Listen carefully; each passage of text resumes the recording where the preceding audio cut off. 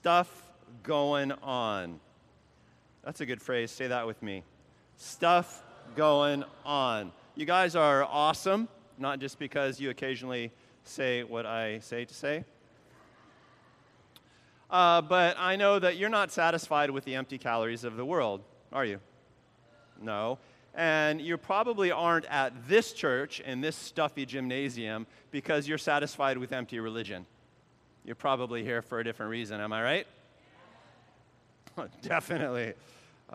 Somewhere along the line, you made some bold choices in your life. Somehow, in some way, and that is why that you are here in this place this morning, and I think that is just awesome. You might need some refreshment. You might occasionally need some redirection or some encouragement, but you have stepped out in life, all of you. You've stepped out in life with a mind to do more, whether you've taken little shuffling baby steps or some big, bold, adult-sized steps. You all have stepped out a little bit, and that is a key to life. So turn to the left or right, pat somebody on the shoulder and say, yeah, you are awesome.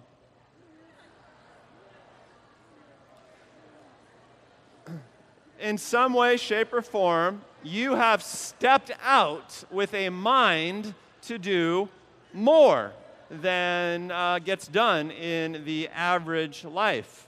As it says in Ephesians 2, Paul's letter to the church in Ephesus, we are God's handiwork, prepared by him in advance to do good works, or some translations, to do good works that God prepared for us in advance. We are appointed. We have been hired to do good things in this world. We have been appointed and placed by God to get some really cool things done, to have an amazing life on earth and a powerful eternity. And I think that is good news worth celebrating. Maybe you came to this church because it felt as if there was something nicely different about Blue Water Mission and not just the chic sanctuary, but maybe this church felt like just a bit more of a challenge in a good way. I get that a lot. Anybody? Or maybe it felt just, a bit more radical in some good ways. Anybody? You get that? This is sort of a feeling or a buzz or an attitude around here. And I think that sort of stuff is exciting as far as it goes, but it is only nourishing as long as you go with it. You know what I mean?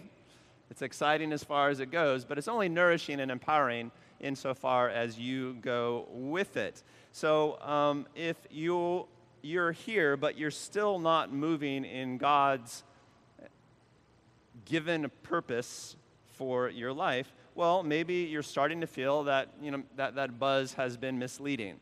Or you're starting to feel like, well, maybe it's just kind of a dead end around here, or worse, a dead end in your life. And what to do if you're feeling stalled out a little bit.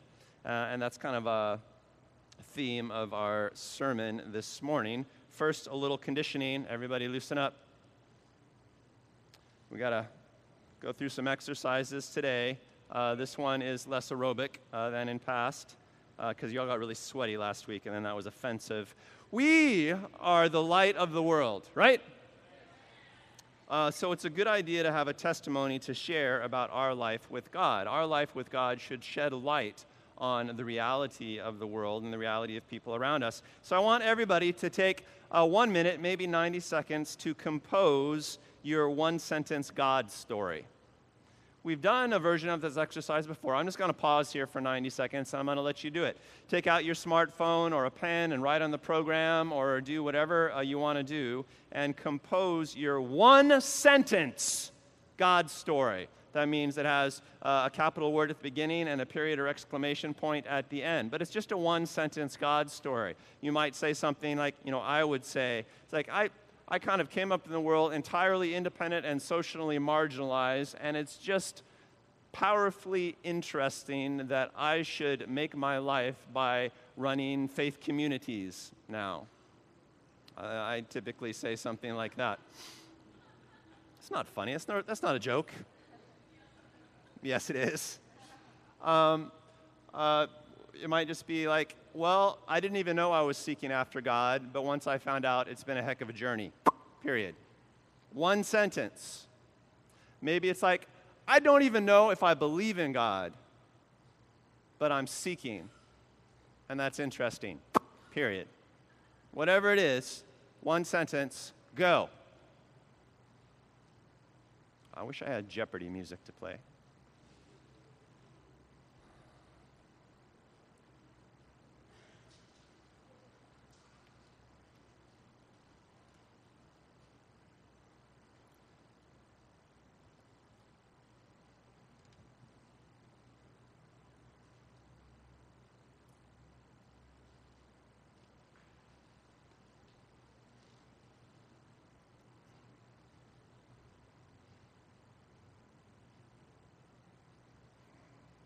All right, who got through it? Who has a pretty good one to share? It's like, well, I don't know, but it's kind of okay. Who has that one? All right, Andy, go.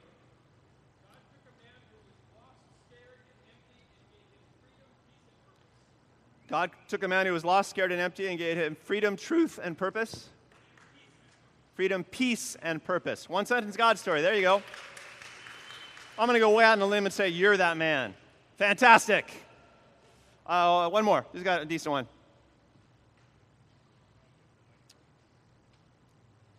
Jacob. Acidic anger replaced with patient peace. Acidic anger replaced with patient peace. All right, so what makes that a great sentence, a great one-sentence God story, is that you're almost compelled to ask a follow-up question. Acidic anger, what's that? Boom, you're off and running. You're having a life-changing conversation. Who's got one more? This is fun. Somebody in this section. Oh, Nalani's got one. I never thought Jesus was real until he started changing my life. I never thought Jesus was real until he started changing my life.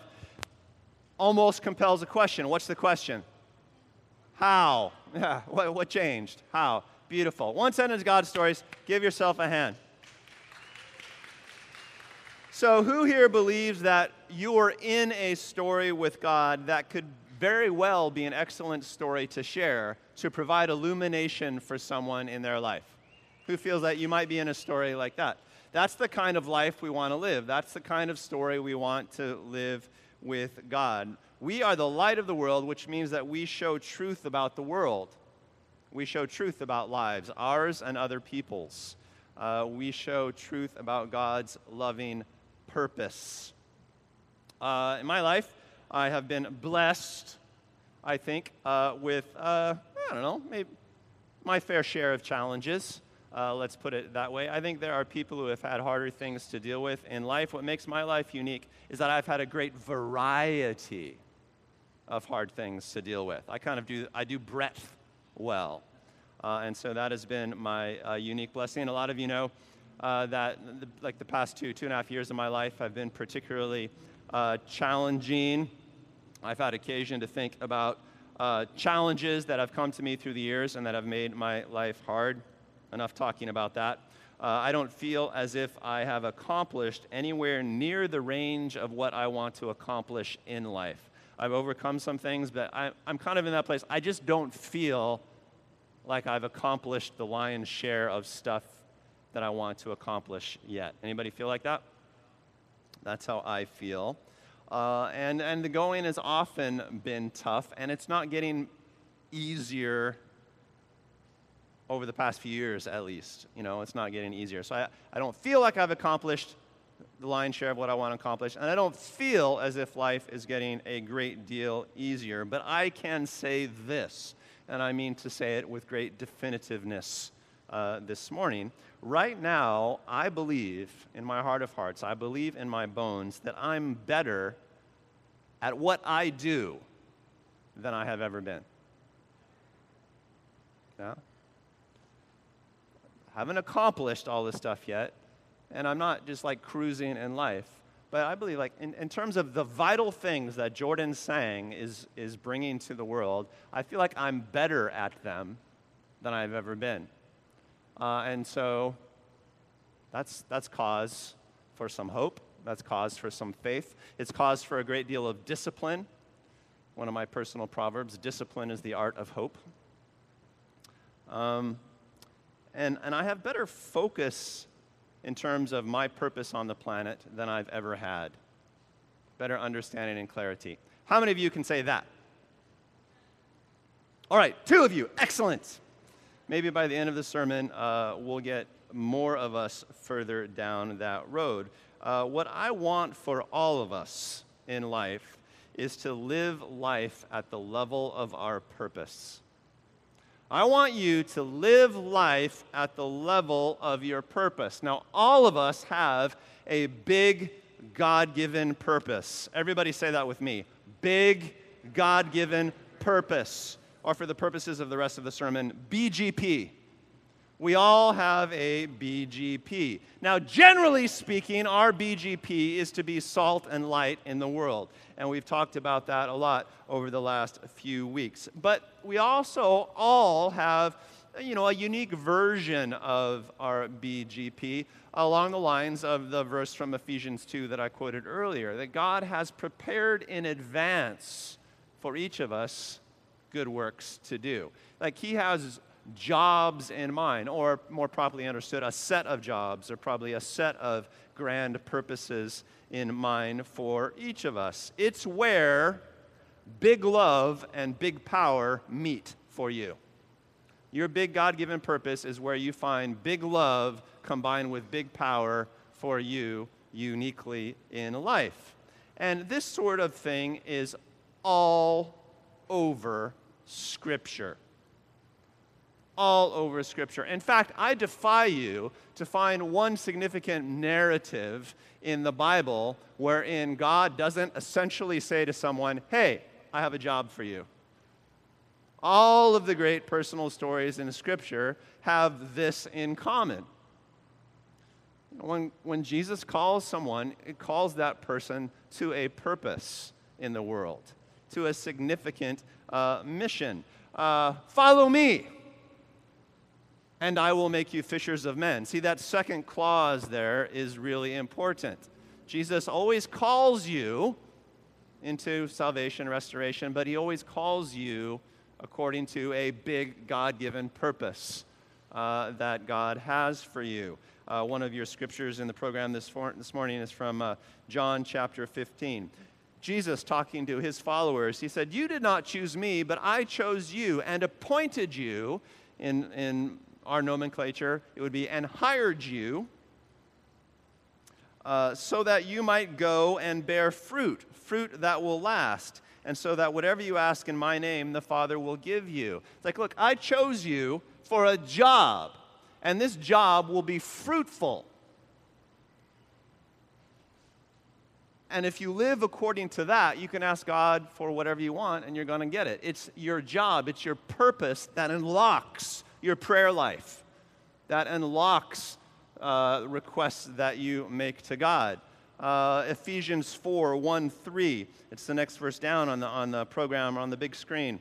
This is Paul talking. This is like vintage Paul. Wherever you read one of Paul's letters to his churches, you always find stuff like this. As a prisoner for the Lord, Paul is writing from prison probably.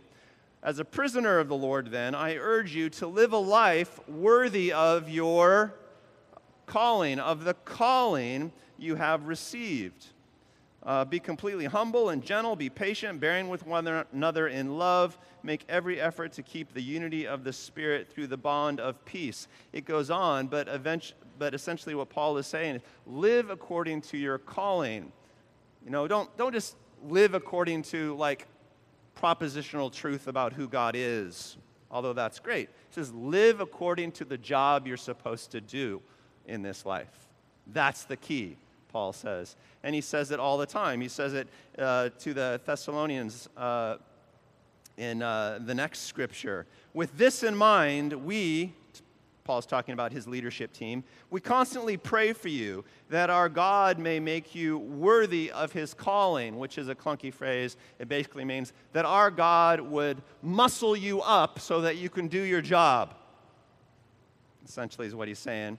And that by his power he may bring to fruition your every desire for goodness and every deed prompted by faith. We pray this so that the name of our Lord Jesus may be glorified in you. It's in doing your job in the world that Jesus gets glory. And may be glorified in you and you in him. It's by doing your job in the world that you become the glorious creature that you're meant to be, according to the grace of our God and the Lord Jesus. 1 Peter 2:9, which would be the last verse there. This is from the Apostle Peter, not Paul, but they all say essentially the same thing. You are a chosen people, a royal priesthood, a holy nation. He's using every superlative description that he can. It's like, you have work to do, and this is what God has hired you for. God's special possession, that you may declare the praises of him who called you out of darkness and in his wonderful light. You have a job, and it has to do with being salt and light in the world, but you can go anywhere in Scripture and find the same thing, the same principle talked about. You can go back to Adam and Eve. All right, it's been a rough season, guys, but now you got a job to do. You're going to go out there, you're going to be fruitful and multiply, and you're going to subdue the earth. You're going to overwhelm chaos with the order of how things should be. Go. Even at the beginning, we started off our race with a mission. Abraham, the father of the faith, is blessed so that he may be a blessing to the nations. Everybody has a calling. And here's what we need to know. Our God-given life purpose is the most important thing for us to pursue in life. If God has given you a purpose, almost by definition, it's the most important thing for you to pursue in life. A big reason for that is because in our purpose lies our power. If you are not living according to your big God-given purpose, then you won't be nearly as powerful a person as you would be otherwise. In our purpose lies our power. That's probably worth saying out loud. In our purpose lies our power. When you move in your purpose, you are powerful, you are creative, and you are an influential person. And you probably generate all of those things that your heart craves, like joy and peace and passion. Jesus said, seek first the kingdom, and then all else will be added to you, i.e., bring heavenly order to the chaotic planet. Be salt, as I have commanded you to be salt. Be light, as you are designed to be light. And move in your purpose and your calling. Make that first. And then everything else will fall into place. All this will be added unto you. You know that verse, right? A lot of you, if you've been hanging around churches for any length of time in your life, seek first the kingdom, and all else will be added to you. In your purpose lies your greatest power. In your purpose lies your greatest love. This is not the prosperity gospel. This is the power gospel. God wants you to be powerful. He wants you to be salty. He wants you to be a glaring, brilliant light on the earth. And that, as Paul says, is not just how he glorified, but it's how you become glorious. It's how you become big, joyful, and loving. Move in his purpose for you. Experience power, experience the manifestation of the Spirit in your calling, and you'll find that you have power for the rest of it as well. But if you don't move in that first, then you'll always feel stymied in some way, shape, or form. You will always feel dissatisfied and inglorious. Am I saying that your God-given purpose, am I saying that your mission from God in the world is the most important thing in life? Well, yeah, sort of. That's what I'm saying, only because Jesus said it. There is a sense in which my family is more important than any ministry mission that I might do in a given day, right? As I have to take care of my family. I love them. Sure. But it's when I move in my ministry mission that I am most powerful for my family. Seek first kingdom business, and all the rest will be added to you. I am a better man when I am moving in my BGP. I am the man that they need me to be when I'm doing that. So it's an issue of priorities, right? You can measure importance however way you want, but in terms of priorities, you have to fight to get it right in life, which is why Jesus said these crazy-sounding things like, well, if you're going to follow me, if you're going to be a kingdom person, then you must hate your father and mother, your brothers and sisters. You guys know that verse? It's one of those shocking, hyperbolic verses that Jesus says. You know, he's not saying, yeah, go hate your family. I mean, obviously, he's making an illustration here, a pithy point. He's saying, you must be ruthless about your priorities, right? Because, hey, taking care of your family is more than a full-time occupation in life, right? I mean, my gosh. So it can easily, for pretty good reasons, crowd out mission and being salt and light to people beyond your family. And so Jesus responds to that by just being super ruthless about it. It's like, yeah, I know it's hard, but listen to me. The priority must be on your big God-given purpose. Oh yeah, take care of your family, but do this first, and then that will be much easier.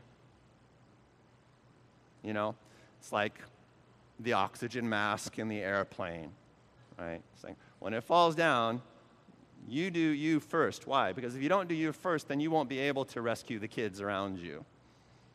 You got to get it right. Otherwise, nobody stands much of a chance. And this is sort of Jesus' teaching on the situation. The world, as we've talked about in the last few weeks, is often dominated by chaos. And chaos will say and do anything to keep you away from your big God-given purpose. It's the thing that chaos fears more than anything else in your life. Chaos hates your big God-given purpose. It would rather you do anything and will suggest everything to you, but it will keep you away from your big God-given purpose. So one of the hints is the big God-given purpose in your life, the place of purpose, is the place where the battle will be most concentrated. At the level of your big purpose is where you will experience the most chaos in your life, because that's where the battle will press most severely. Chaos doesn't always attack head on, right? Chaos doesn't come to me and say, Jordan, you have no big God-given purpose. In a moment of big purpose, chaos comes to me and says, Jordan, did you return those emails? Jordan, are you taking Jeremiah to his tennis practice, or is Sonia? Right? Chaos often attacks from the side, the details and stuff like that. Chaos is very, very creative. So we must be very, very ruthless. So what happens in life generally is that instead of living at the level of our purpose, we live at the wrong level. When you live life at the level of purpose, the most powerful you happens. You have power to deal with all of the rest of life.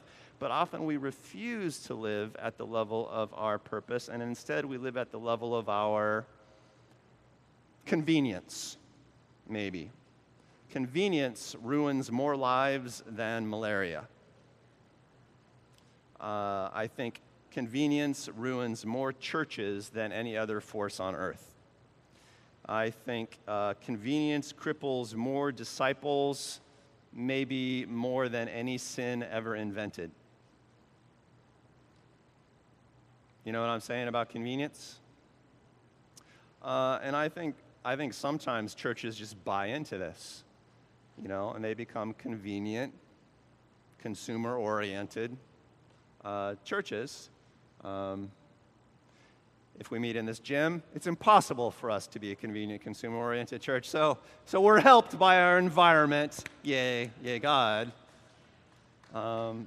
But there are all sorts of sources of convenience in your life and your spiritual life.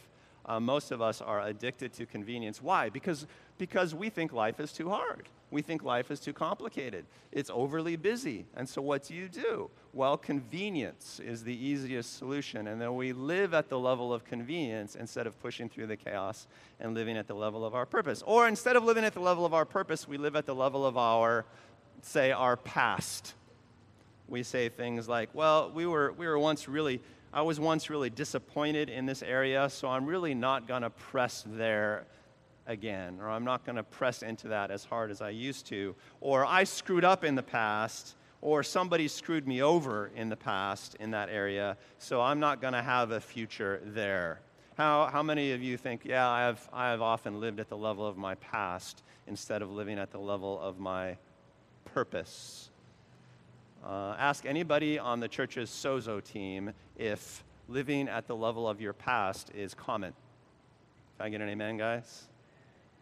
We do it all the time. Or maybe instead of living at the level of our purpose, we live at the level of our feelings. We live at the level of our emotions. We pursue what feels good, or we avoid what doesn't. And that's just a nice way to live life. You can go a long ways just doing that. We say, if I'm not happy with it, then it must not be God. As if your emotions were mature enough to define God's plan for you. You know?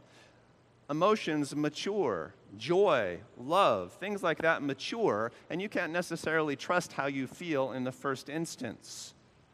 I mean, you ever go to a body of water with the plan to swim, and some people jump in and they just start swimming, and in about 30 seconds they feel totally comfortable. Some people tip into the water and it's too cold, so they turn around and they leave. Even in Hawaii, this happens. Right? Because the way it feels in the first instance is an insurmountable barrier for some people, even though cognitively they know that it's perfectly fine to get in there and they'll have fun. You see this all the time. Chaos totally uses emotion in our lives. Whole sermons could be preached on that. Joy will come to you when you move in your big God-given purpose, but don't be like that swimmer who gets turned off in the first instance because it doesn't feel good right away. Some of us, instead of living at the level of our purpose, live at the level of our security. We live at the level of our material security, or we live at the level of our professional security. Jesus talked about money and security matters more than he talked about any other single moral issue, because he knows that this is often how the world gets us. We often follow our professions like they were unquestionably worthy masters. Work is sacred, and your job, whatever it is an important ministry kuleana for you. It's an important pasture of ministry in your life. But your work and your profession is not your master. And if you're unemployed, your unemployment is not your master either, but we won't go there this morning.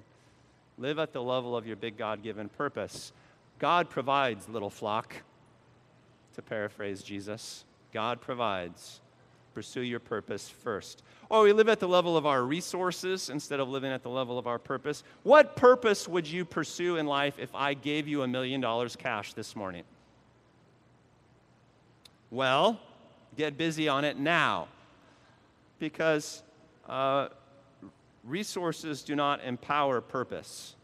Purpose empowers resources. We have to get that straight. There's a sermon or two in that as well. Some of us live at the level of our relationships instead of living at the level of our big God-given purpose. In my experience as a leader of Kingdom communities, the number one killer of discipleship in demographically young churches is romance. Romance is the number one killer of discipleship. And I don't mean like romance gotten bad. I don't mean like, gnarly romance or inappropriate sexual relationships. I just mean like when you get into a romantic relationship, it consumes you and you forget about your purpose. Or you figure like, once I get this straight, I'll be able to live the life I want. And then if you break up, oh, that's it. That's it. Forget purpose, forget church. I'm probably going to move churches. I can't even be around that guy. Be around that woman makes me feel embarrassed, so it disrupts absolutely everything. And I don't mean to disparage romance, because I have been married for 25 years. I am pro-romance. I am a heartthrob.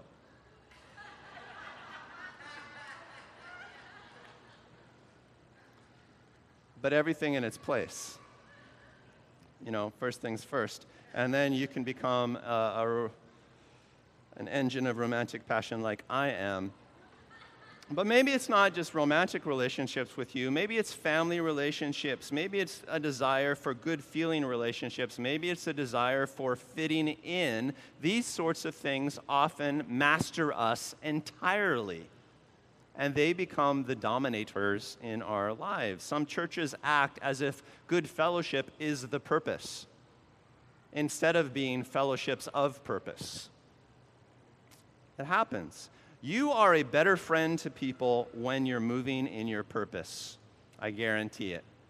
More on that later, a little bit more of that in the all-church retreat. And then sometimes we just live at the level of vagueness and delay. We live at the level of no level. We live at the level of sort of empty mind, empty life.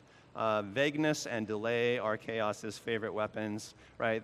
Chaos doesn't defeat your concept of your purpose. It just sort of like fogs it so that you don't think about it very much. It doesn't say, no, never do that. It just says, yeah, but don't do that yet. Don't do that yet.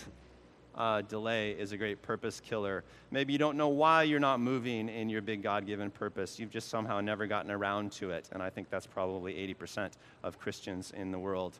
And I'm being very generous with that estimate. How do you find your big God-given purpose? How many of you are thinking about that? Point number one, it's really easy. And I think most of you probably already have an idea what it is, even if you don't believe in God yet. But here are a couple notes on it generally. We'll do more on this in the all-church retreat. But number one, God can reveal it to you. Ask. My experience is that he's pretty chatty about these things. Get the prophets to pray for you after the service, and they'll usually give you some hints straight away. It's not tremendously difficult. They might not give you a detailed blueprint, but what fun would that be? It's a life of faith after all. So you can ask God, he might reveal it to you, or you can simply find where your power and love flow best. But you have to be honest about the way that you evaluate it. Big purpose does not equal big vision. What I mean by that is big purpose can be and often is found in small activities. Bringing just one person at a time to the Lord, but bringing person after person after person turns into a very, very big purpose. Maybe you're just changing the lives of the 25 kids in your classroom where you teach. But do it at a broad and deep level, and do it year after year. That's a tremendous world-changing purpose right there. Maybe you're just building one excellent small group, one excellent Ohana group in your life, gathering people and getting involved in their lives in a discipleship sort of way. But maybe that group will multiply and build more groups.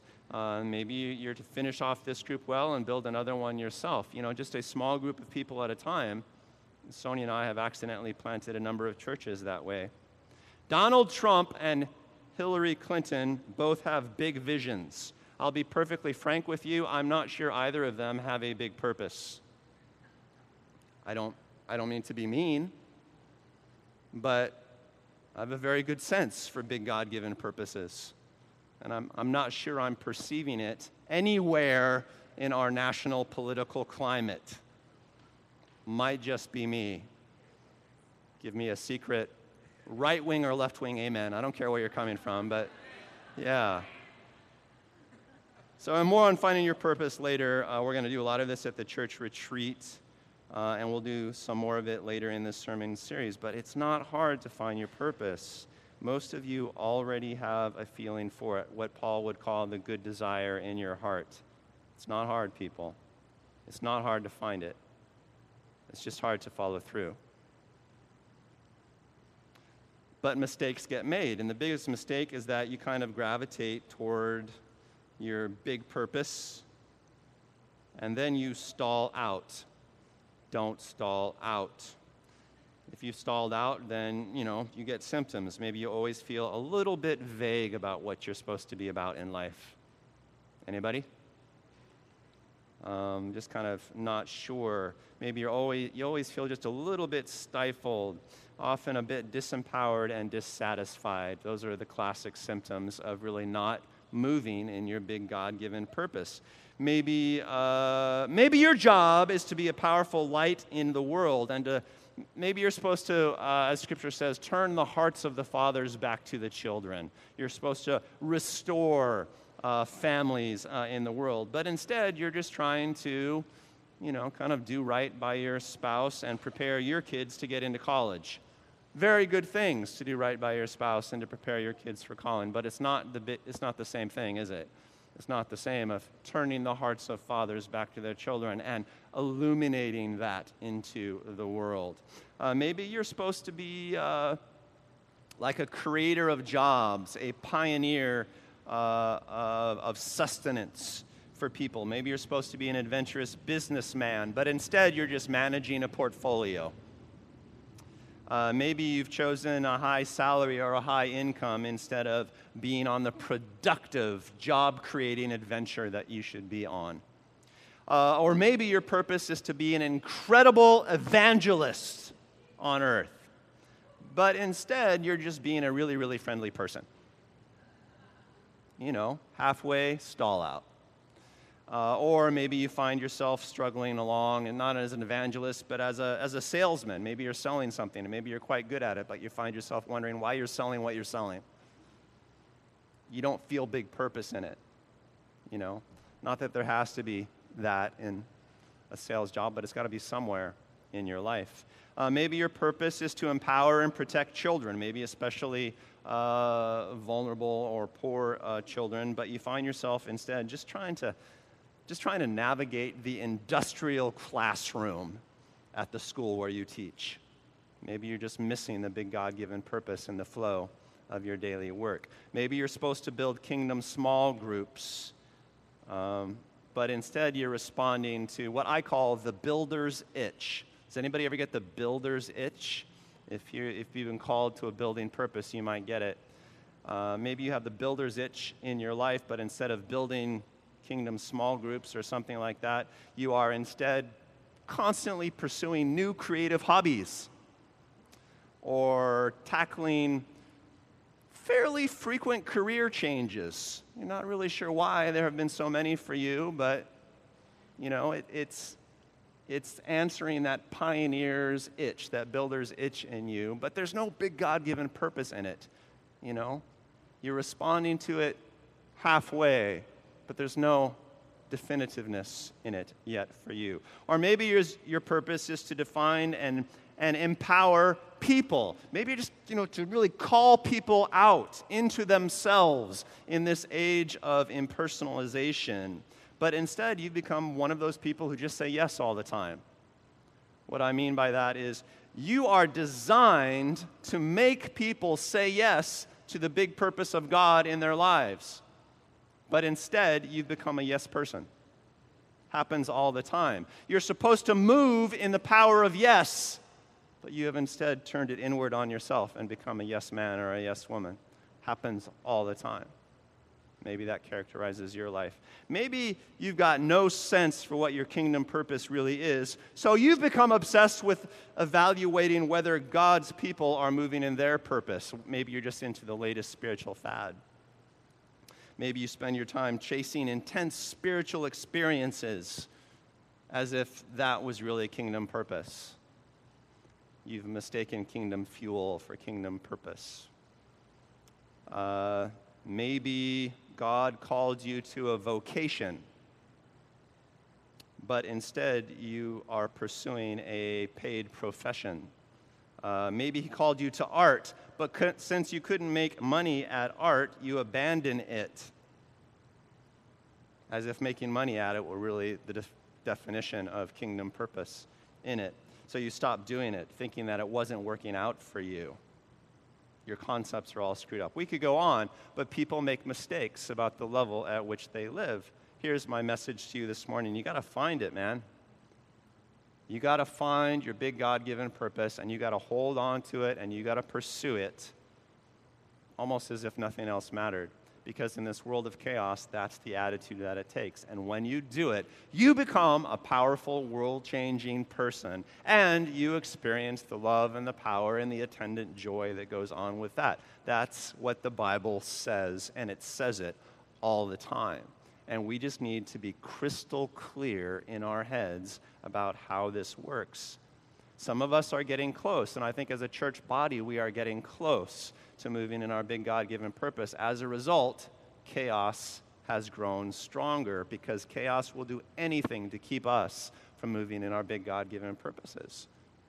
And so we see symptoms at church, and maybe it's harder for you to get to church than it's ever been. I see things at church in the last several weeks that we've been talking about this. Like Jerome said to me this morning, hey, my whole section is missing. Like whole groups of people are absent together. What's going on there? There are people that I know were really close that have not shown up in the month that I've been back from my sabbatical. Chaos has taken them. Why? Because they were close. And so chaos upped its game, and we see the results. It's going to be a battle, which is why we need to get clear about it. It's the most important thing you can do to shape your life with God. Now, maybe it's not the most urgent thing that you can do. Maybe you have a loved one in the hospital this morning. That's urgent. You got to go take care of that. Life is a fabric of many things. But overall, you need that big God-given purpose to be the thing that orients your whole life. That's biblical. That's what it means to have a calling and to live a life worthy of your calling. Your God-given purpose is the big deal, but I can't do it for you. I cannot build a church system that guarantees everybody moves in their big God-given purpose. I can't do that. That's not how God designed the world. God designed us as individuals. No system will make this happen. I can preach the message, but we have to grow up into it. All of us. It's up to you to chase this thing, and it always has been up to you. Always. Takeaway number one, you got to find and you got to flow in your BGP. You must be a person of purpose. Now listen to this. You don't become a person of purpose by finding your big God-given purpose. You become a person of purpose, and that's how you arrive at your big God-given purpose. If you're not willing to be salt and light on your job right now, if you're not willing to be salt and light to that guy that you pass when you're working out on Wilhelmina Rise, if you're not willing to be salt and light to the person sitting next to you this morning, if you don't make that effort, then of course you're not going to move in your big God-given purpose because you're not yet a person of purpose. And if you chase after your big God-given purpose without being willing to do the small steps of purpose in your life, you will crash and burn, and it will not be pretty. It will be burnout. Your life will go up and down and around in circles because you're chasing purpose, but you're not manifesting purpose. You understand? We have to be super, super, super clear on this. Be a person of purpose. Finding then your big God-given purpose, not hard at all. Beat the chaos in the little things first. Be salt and light. Do this or quit. Do it or just quit now. Save yourself the trouble and us the ugliness. Why do I say it so strongly? Because that's what Jesus said. If salt loses its saltiness, I'm telling you people, it's worthless. It's good for nothing except to be thrown out and trampled by men. It's one of those shocking Jesus phrases. Why does he say it that way? Because he knows how big a deal it is. Either be salt and light today, where you're at, every day, where you're at, with the people around you, or quit. Quit.